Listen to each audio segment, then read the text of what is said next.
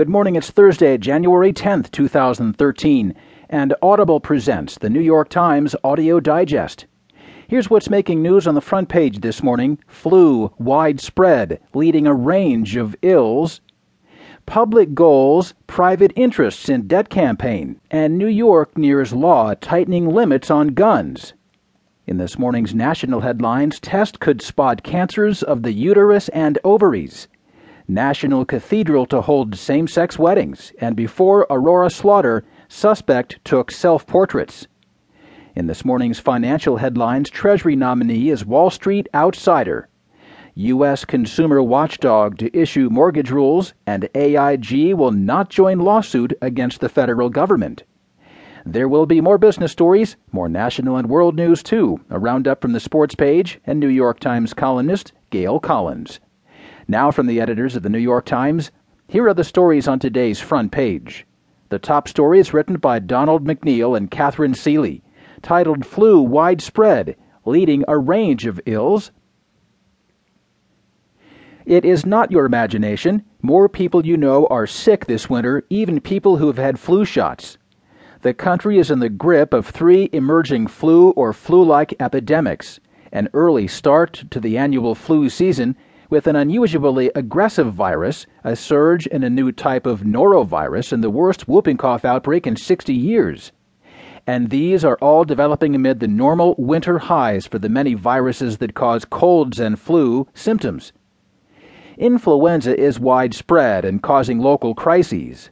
On Wednesday, Boston's mayor declared a public health emergency as cases flooded hospital emergency rooms. Google's national flu trend maps, which track flu-related searches, are most solid red for the intense activity, and the Centers for Disease Control and Prevention's weekly Flu View maps, which track confirmed cases, are nearly solid brown for widespread activity. Massachusetts General Hospital started asking visitors with even mild cold symptoms to wear masks and to avoid maternity wards. Today was the first time I think I was experiencing my first pandemic, said Heidi Krim, the nursing director at Brigham and Women's Hospital, who saw both the swine flu and SARS outbreaks here. Adding to the problem, she said, many staff members were at home sick and supplies like flu test swabs were running out. Nationally, deaths and hospitalizations are still below epidemic thresholds, but experts do not expect that to remain true. Pneumonia usually shows up in national statistics only a week or two after emergency rooms report surges in cases, and deaths start rising a week or two after that, said Dr. Gregory Poland, a vaccine specialist at the Mayo Clinic.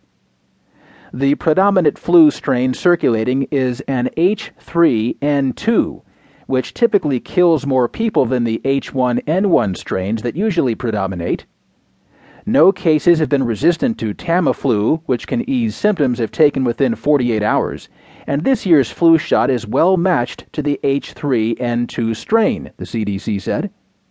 Simultaneously, the country is seeing a large and early outbreak of norovirus, the cruise ship flu or stomach flu, said Dr. Aaron Hall of the CDC's viral gastroenterology branch. It includes a new strain which first appeared in Australia and is known as the Sydney 2012 variant. The classic symptoms of norovirus are explosive diarrhea and projectile vomiting, which can send infectious particles flying yards away.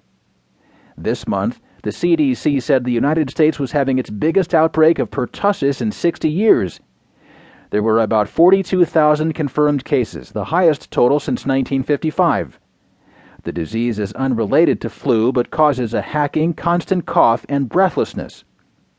The CDC and local health authorities continue to advocate getting flu shots.